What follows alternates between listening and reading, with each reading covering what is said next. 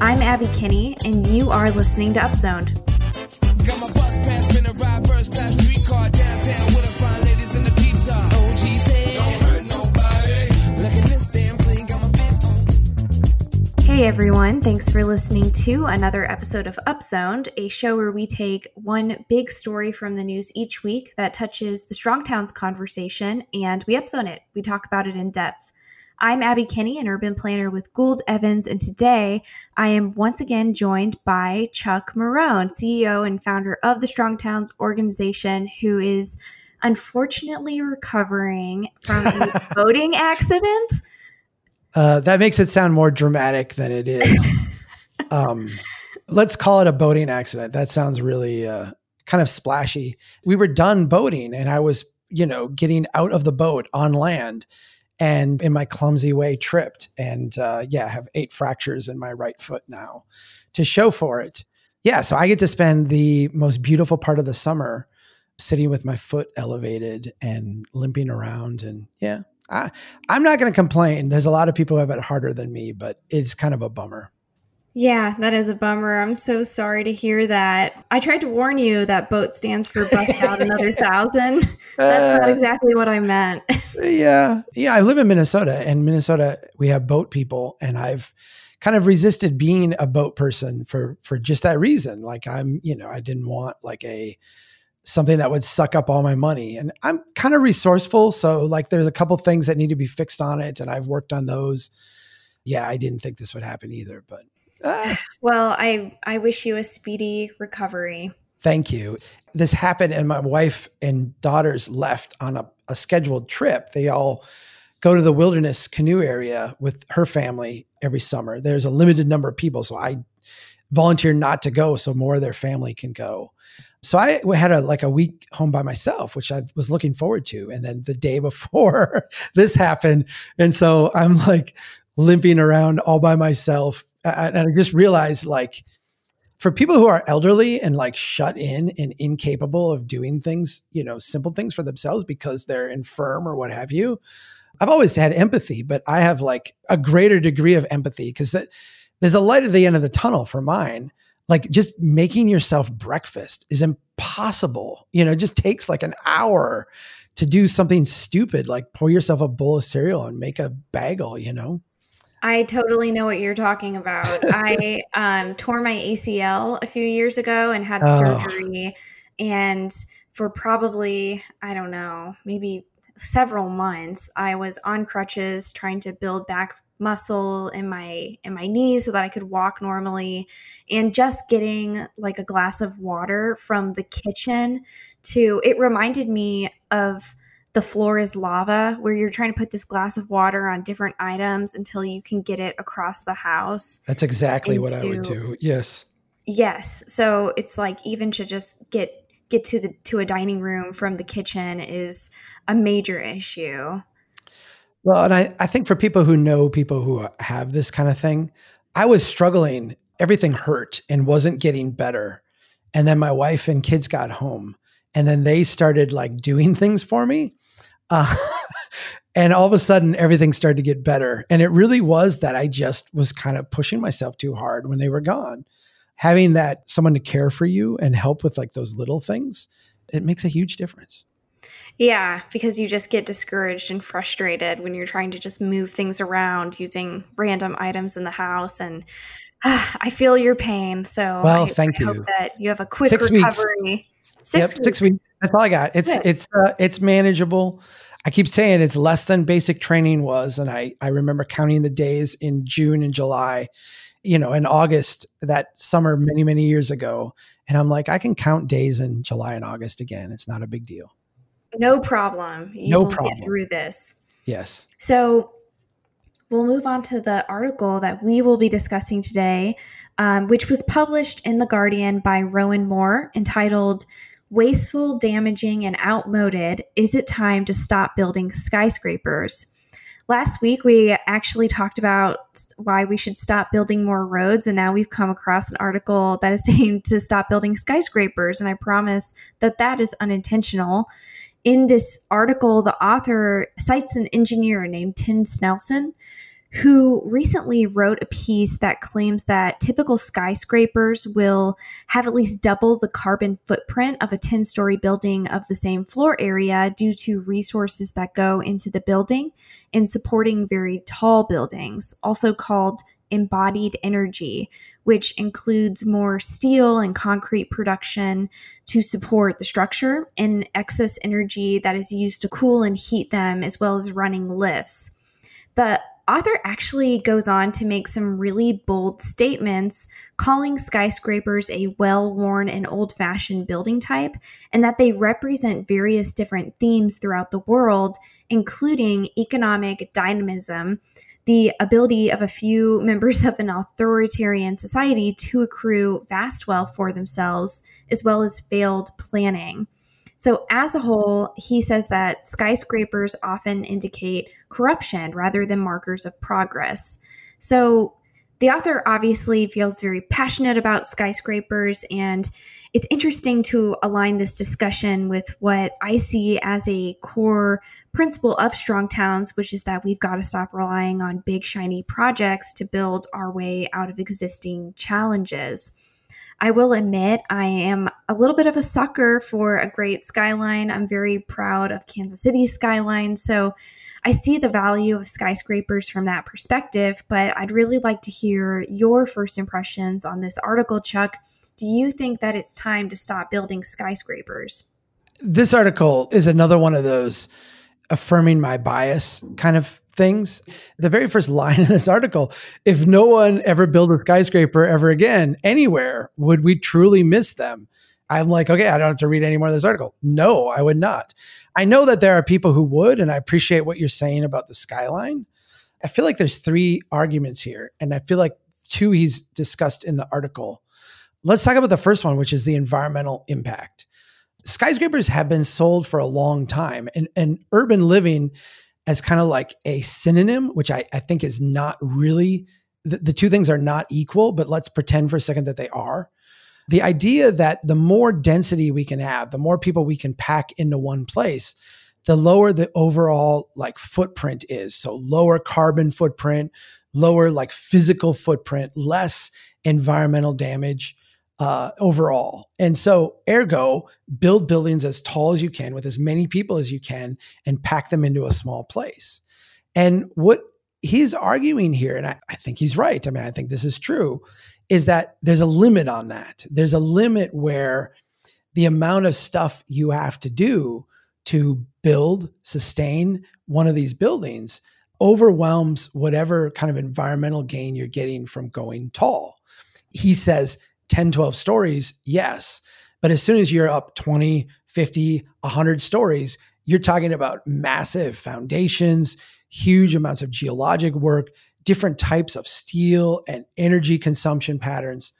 Leon Creer, the great architect who I think has described visually the post-World War II development pattern better than anyone else, just calls these things vertical sprawl. I mean, he refers to skyscrapers as basically the vertical homogenized style of development that is not the antithesis of suburban development, but is basically the urban analog. It's the same thing. From a finance standpoint, it is the same thing. When you build a suburban subdivision with 1,000 homes, you're basically bringing large amounts of capital in to do something very efficient in one place. When you're building a skyscraper, it's essentially the same mechanism. And so I think the idea of skyscrapers as somehow the answer to environmental challenges is something that is incorrect, and we need to get over pretty quickly. When I was a student, a colleague actually brought the idea up to me that we should stop building skyscrapers, saying that it's an obsolete building type. And at the time, I was kind of taken aback at that kind of statement, but it was followed up with the idea that urban centers should instead adopt kind of the Paris model, meaning that they just allow 6 to 8 stories everywhere. When you look at cities like Paris or Madrid or Florence, these very old cities, you see an urban development pattern that is very different from the way that we build city centers in the US and Canada, and more recently in places like Asia.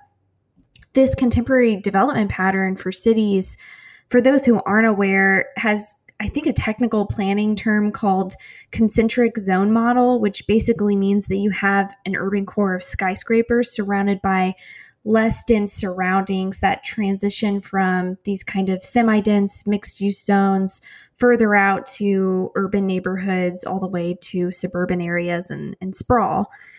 This is a pretty typical pattern for mid to large size American cities, even small cities. You have all the density concentrated in one place with less dense, sprawling surroundings. So in older traditional cities, you often can't really even tell where the center of the city is supposed to be because there's a consistency of 6 to 8 story buildings that actually support a very efficient development pattern without having skyscrapers at all to really delineate where the center of the city is. If we're just concerned with environmental benefits of an efficient development pattern, we can easily see how what I'll just call the Paris model supports an incredibly high level of residential density while taking a completely different form and character as an urban core of skyscrapers surrounded by neighborhoods. I'm not necessarily saying that we should just upzone everywhere in America to 6 stories, but in places where the development market is somewhat limited, there is a rationale for opting out of building skyscrapers and building more 6 to 8 story buildings. If I were looking at downtown Kansas City, that's what I would do throughout the entire thing. I would say 6 to 10 stories everywhere, like through the whole like core of the downtown. But I would limit it to that myself. There's a second argument in this article that gets a little bit towards that. I don't want to sell it short, or I don't want to trigger people into thinking of a certain way by calling it like a social justice argument or an equity argument. But he does make a little bit of a kind of quasi that argument in the piece. You know, he talks about skyscrapers as being the architecture of, you know, the well-heeled. As I was reading it, it reminded me of spending time in Bologna, the great Italian city. And when you walk around Bologna, the buildings are, 4 stories, maybe 5 or 6 stories in some places. But there are these towers all over. And the towers were built by wealthy families, essentially as a way to project their wealth. You can think of Trump Tower in New York City today, or in Chicago or what have you. These skyscrapers become, the Rockefeller Center. They become like showcases for the wealthy in a sense, like an advertisement. And in Bologna, that's what you had. You had these different towers, and it would be like a family tower, and it would tower above the city. And if you built one, the next family would come along a generation later and build one just slightly taller than yours. And that meant they were, a better family. I would read it the way that he's reading it, but slightly differently. What you're seeing in a skyscraper is you're seeing the capacity of one individual or, one corporation, a collection of wealthy individuals to mobilize capital to do a large project that, in a sense, crowds out everybody else. It crowds out everybody else in a city like Kansas City because it sucks up the market demand. It's a risk that less well-heeled people can't take. It makes smaller risks less doable because you're essentially competing with this large, this large player in the market. I think just from a building of a city standpoint, it creates a massive, distorting ripple that I think, we can think through what some of those consequences are. But I think even if we spent time doing that, you wouldn't nearly come up with all of them. They're almost like hidden by this very large distortion. It is, I'll go back to what I said before. It's the same kind of a distortion you see with, the rapid horizontal development. You're just seeing it manifest in vertical development. And I know people who are city versus suburb look at their version of distortion as good and the other version of distortion as bad. To me, they're two manifestations of the same exact distortion. Oh, yes. The classic family skyscraper. We all have one in our family. When I think about skyscrapers, I'm kind of wondering, my first thought was kind of what is driving them to be built in the first place and who they're really for, who they're serving. The title of your book says A Bottom-Up Revolution to Rebuild American Prosperity. And I neither think of skyscrapers as bottom-up or necessarily building prosperity for a broad spectrum of existing residents anyway. Maybe they help to attract tourism, and that can be good for the local economy, but I'm skeptical about their long-term relevance mostly. Strong Towns often talks about being careful about pursuing moonshot projects as a way of building economic prosperity. When we talk about moonshot projects, I often think of big, flashy projects. Every city seems to be getting these days projects like airport terminals, new stadiums, convention center hotels, basically projects that are worthy of big ribbon cuttings. Skyscrapers to me seem to be one of those types of projects, and they're more so marketed as monuments that do signal wealth and prosperity of the investors or the developers or even, of the city's political elite. In my own city, we often see quite a bit of tax incentives that are given towards building skyscrapers. And, if the market is limited, then I have concerns about concentrating the market into one big project rather than seeing multiple sites throughout an area built with 4 to 6 story buildings or even more than that. So this isn't really a perfect comparison, but this discussion kind of reminds me of that brilliant illustration produced by, I think it's Bevan and Liberatos. I hope I'm pronouncing that correctly, but it depicts 2 development types with the same density, but the difference in the patterns is really the design and the ownership structures. One is a Texas development style, which is basically one big block-sized apartment project built all at once into a finished state with the parking garage within the internal block. And the other is a traditional, more fine-grained development pattern showing a block made up of many small projects with a diversity of housing types, commercial types, and a variety of ownership, presumably. The skyscraper model reminds me more of the Texas donut approach to building cities, where the drivers of development are concentrated and the ownership of the properties is concentrated. When we think about how we want to build our cities, there's elements of development that are much more than just physical, and patterns that enable ownership and community shaped by many hands is incredibly important. While skyscrapers may have a role to play, I'm just hesitant to see them as a building type that really cultivates long-term community value and individual prosperity. They do certainly make for a great postcard. Yeah. Let me build on that. I think you're right. It's important to note that, the drawing of the Texas donut is like a 6-story building. What you're latching on to is that build all at once to a finished state problem.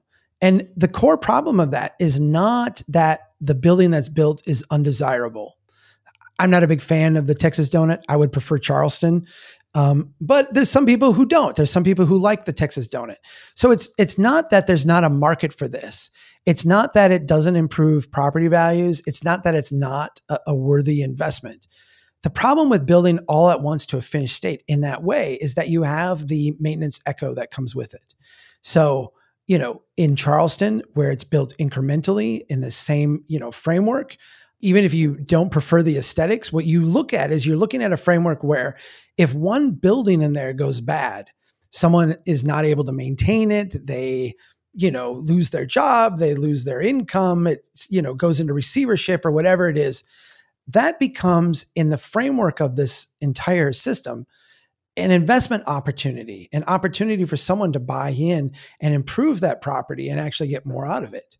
The Texas donut becomes a pass-fail proposition. It is either all going to pass or it's all going to fail. There's no renewal mechanism. There's no natural rebirth kind of mechanism. It's either going to pass or at some point it will fail. And over time, because of the way things are just built, when you build an entire block all at once, what happens is after 30 years, the roof needs to be fixed. And it doesn't need to be fixed on one of the buildings within the block, like the Charleston block. It needs to be fixed in the entire thing. all the pavement surfaces need to be fixed at the same time because they're all built at the same time. They all wear down at the same rate. And basically you have this big bill that comes up. When you build a skyscraper, when you build a Texas donut, when you build one of these monstrous buildings, you're building it with the assumption that a generation from now, the capital will be there and available to do all the things you have to do to maintain that and take care of it and basically redo the building. And it will be available a generation after that, and a generation after that, and a generation after that. And so if your city should ever stop growing, if those property values should ever stop rising, if you should have a period where you go through a decade or 2 or 3 of just kind of stagnation and just hanging on and just being like a normal city, like a Milan or a Paris, if you froze Paris in time for 100 years and then came back to it, it would still be a valuable city. If you do that to downtown Kansas City, it falls apart completely. It cannot withstand it because of this building type. And that's the fragile situation. To me, that's not part of this Guardian article, but to me, that's the most damning part of the skyscraper approach, is that you are essentially committing to continuous accelerating levels of growth in order to sustain what you have, continually accelerating levels of prosperity. And I think, we can just look around and recognize that, no one would have predicted where we would be in July of 2020, even as, early as February of 2020. The idea that we can predict 20 years, 30 years from now is it's absurd. It's an absurdity. And we're gambling so much on our capacity to do that. I think it's accepting that humans and human models are not going to surpass failure, and that we need to scale failure to the human, which is basically, human scale failure. I'd much rather have a house next door to mine that gets neglected than an entire block in a neighborhood be neglected because it's one building with one owner. It's much easier to absorb the risk of smaller properties failing and eventually having somebody come and fix them up. That's the beauty of, what I would think of as an incremental model. It doesn't necessarily mean incremental in time, but incremental in ownership and just the entire structure of how things renew and over time. Well, and we can aspire to build the Colosseum. I mean, we can aspire to build the Pantheon. I think what we've done here in North America that's different than that. I mean, those buildings have lasted thousands of years and they're iconic. The thing that we did is we said, well, what made Rome great was the Colosseum, and what made Rome great was the Pantheon, instead of recognizing that those were actually the culmination of a lot of small greatness. We just said, let's build the skyscraper. Let's build the stadium. Let's build the power and light district. Let's build, the big flashy thing. And then all the other stuff will result. And that is getting it backward. That's getting the cause and effect inverse. That is a really good point. And I hadn't really thought about it that way. But it is kind of like we're rewarding ourselves for how great we are without building up the baseline. So all of those iconic structures and those big developments are only really skin deep, which is unfortunate. What we've built is very fragile. It's ridiculously fragile. And, with there are some apocalyptic visions of America that have, our cities abandoned and these skyscrapers abandoned. I don't necessarily buy into that as our destiny by any way. But if you told me that 30 years from now, we had large parts of our central cities that were skyscrapers that are, boarded up and abandoned and not really salvageable. I mean, it's not like you have an old building from the early 1900s that someone is fixing up and making use of. You've got a steel glass skyscraper where the windows have fallen out or been taken out, and now it just stands there and no one knows what to do with it. That would not shock me at all if a generation from now, that's a ubiquitous experience of big cities. Well, I think that we'll end on that note today. On that happy note. On that happy apocalyptic outcome. But before we end this episode of Upzoned, it is time for the Down Zone, which is the part of this show where we get to share anything that we have been listening to, reading, or just other things that have been captivating our time and attention. Chuck, now that you are in recovery mode from your accident, what have you been up to these days? Well, the week that my family was gone, I basically sat around and I slept like half the day, and the other half I was working on my book. I was writing, but then I watched a lot of TV, and so I watched like 3 seasons of the show Yellowstone, which was really good. I enjoyed it. Kevin Costner. I watched a lot of movies. I watched Fight Club for the first time. Never seen that movie. Heard so much about it. Very interesting. I was not expecting some things that happened in that movie. Read a couple books. The one that I'm almost done with now that I'm enjoying is a Jeff Shara book. I might have mentioned in an earlier episode. It's called To Wake the Giant, a novel of Pearl Harbor. He writes historic fiction. And so it takes the characters that were there and it follows things through their eyes as they're telling it and speaking. So it's fictionalized, but it's a historical fiction. And I've always liked his work. It's very fun and entertaining. For mine, there's this book that I've had for a while called Drawing the Landscape by Chip Sullivan. It's basically a book of drawing exercises that are meant to help build up your skills so that you can draw things like landscape architecture and architecture. Since I was in urban design school, I used to spend a lot of time drawing in my early 20s, but quickly transitioned to graphic design in my professional work. I am now anticipating a very long winter. If the coronavirus situation doesn't improve much by November, we're just going to need something to do to entertain for the winter. So I think I've talked about this before, but I'm not really much of a fan of winter time. So I want to start building back my drawing skills so that I can paint something.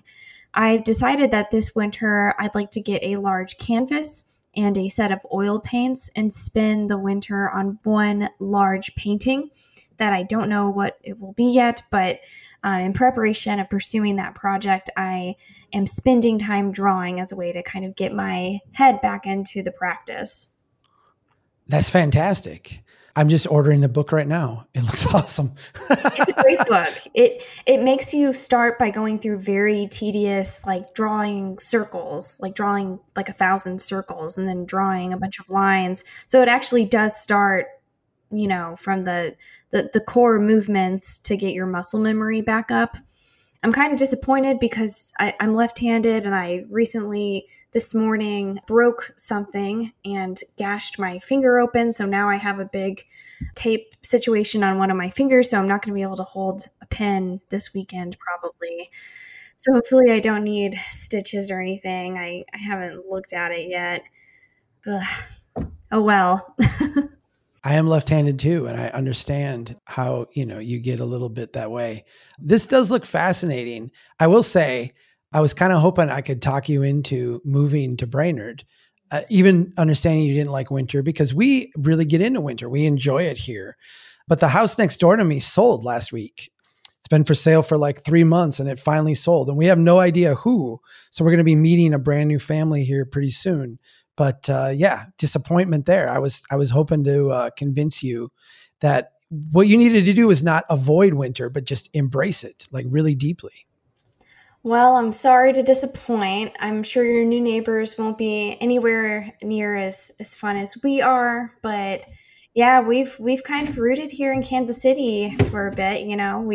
We recently bought a house, kind of a weird time to buy a house, but nonetheless, we did it. I really do love my neighborhood. It does get cold here, so I'd like to learn how to lean into winter a little bit more, but that's just easier said than done. Well, I feel you're too far south to do it because you have to really get like ice skating rinks and sledding and like all the stuff that comes with a nice long deep winter. You can't do it when you just get, a little bit of winter. It's just, you just get what you get our November and our March, which is just cold and wet and not very much fun. That's no fun. It's like the best part of winter is the part where it gets really cold and then you can do all kinds of fun stuff. So the best part of winter is the time that it gets very cold. Yeah. Because then you get frozen ice, you get ice fishing, you get skating, you get sledding, you get, there's a whole bunch of things you get. When you just have it like moderately cold, it's just cold, but you don't get any of the other fun stuff. I'll convince you. I could see what you're saying. And, basically Kansas City winter is nowadays we don't get a lot of snow, which is kind of weird. And then it's basically just overcast for 5 months, which is it's just not kind fun. of a bummer. Well, go north, Abby. Go north. Well, on that note, thank you everyone for listening to another episode of Upzoned. Keep doing what you can to build a strong town. Thanks, Chuck. Thank you.